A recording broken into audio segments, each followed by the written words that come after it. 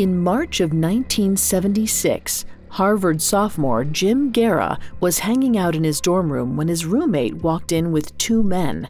They weren't Harvard students, that much Jim knew, but as soon as they started to talk, he sat up and listened. Jim had recently started reading the Bible in search for some answers. Now he listened, amazed, as these two strangers began answering some of his most agonizing questions. They knew the Bible inside and out. It was like they'd stumbled on the very thing Jim was looking for: certainty. In a matter of hours, Jim found himself contemplating joining their group, but he had some nagging doubts. Luckily, the men had answers for that, too. The end of the world was coming, and if he left school and joined their ranks, salvation would be his for the taking.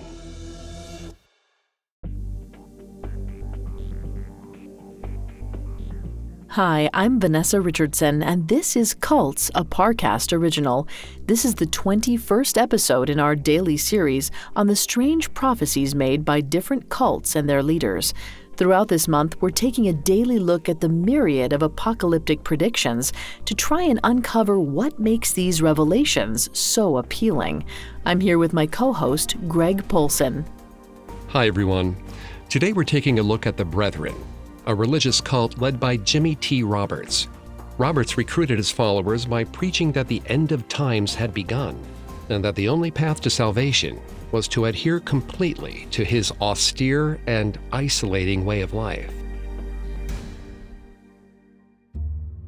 Around 1971, 32-year-old Jimmie T. Roberts, a one-time preacher and an ex-Marine, founded the Brethren.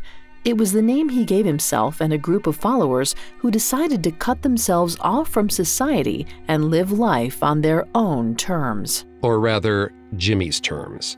Jimmie had grown up going to his mother's Pentecostal church and had even become a part-time teenage preacher for a while.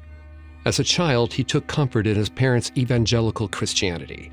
It gave him a sense of belonging when he couldn't connect with any of his schoolmates. In his 20s, he did a brief stint in the Marines, but left for unknown reasons. He spent the next 10 years wandering around the U.S., unable to connect with 1960s youth culture, and estranged from his family. Jimmie seemed destined to be a permanent outsider in American society. Until he found the Jesus People. This was a radical Christian cult that preached strict morality and a Spartan nomadic lifestyle.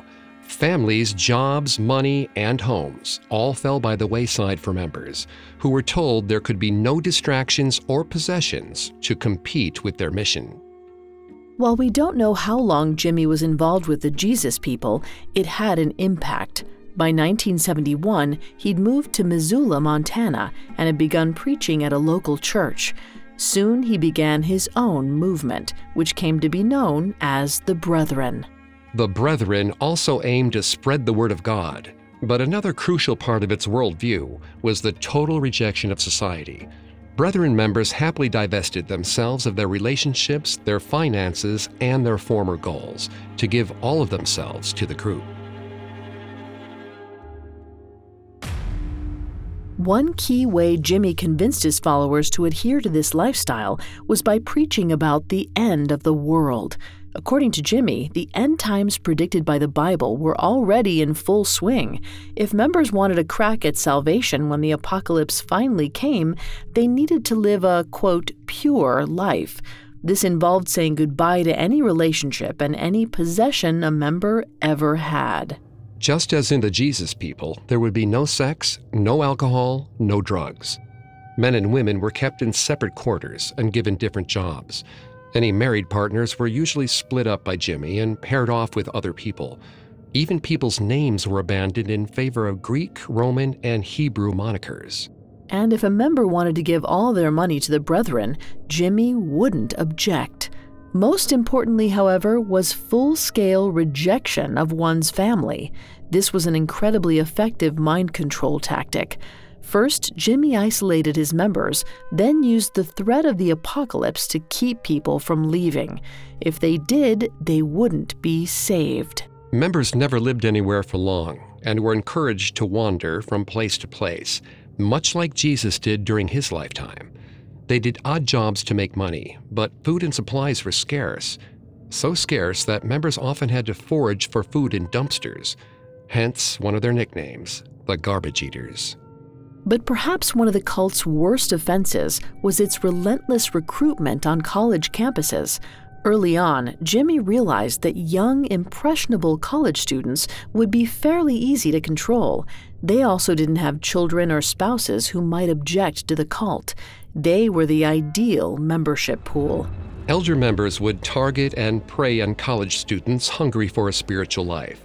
Then they would dazzle them with the answers they were seeking, or they would zero in on kids who seemed to drift, loners, and lure them with promises of friendship and community. Sometimes, within a matter of days, these students would drop out of school and stop talking to their families. Many of these young recruits have never been seen or heard from again. Some of these families are still looking for their children today. A limited number of members have managed to escape the cult and rejoin society, but they've been few and far between. Jimmie Roberts died in 2015 at the age of 76. It's hard to know for sure, but the Brethren is rumored to still exist.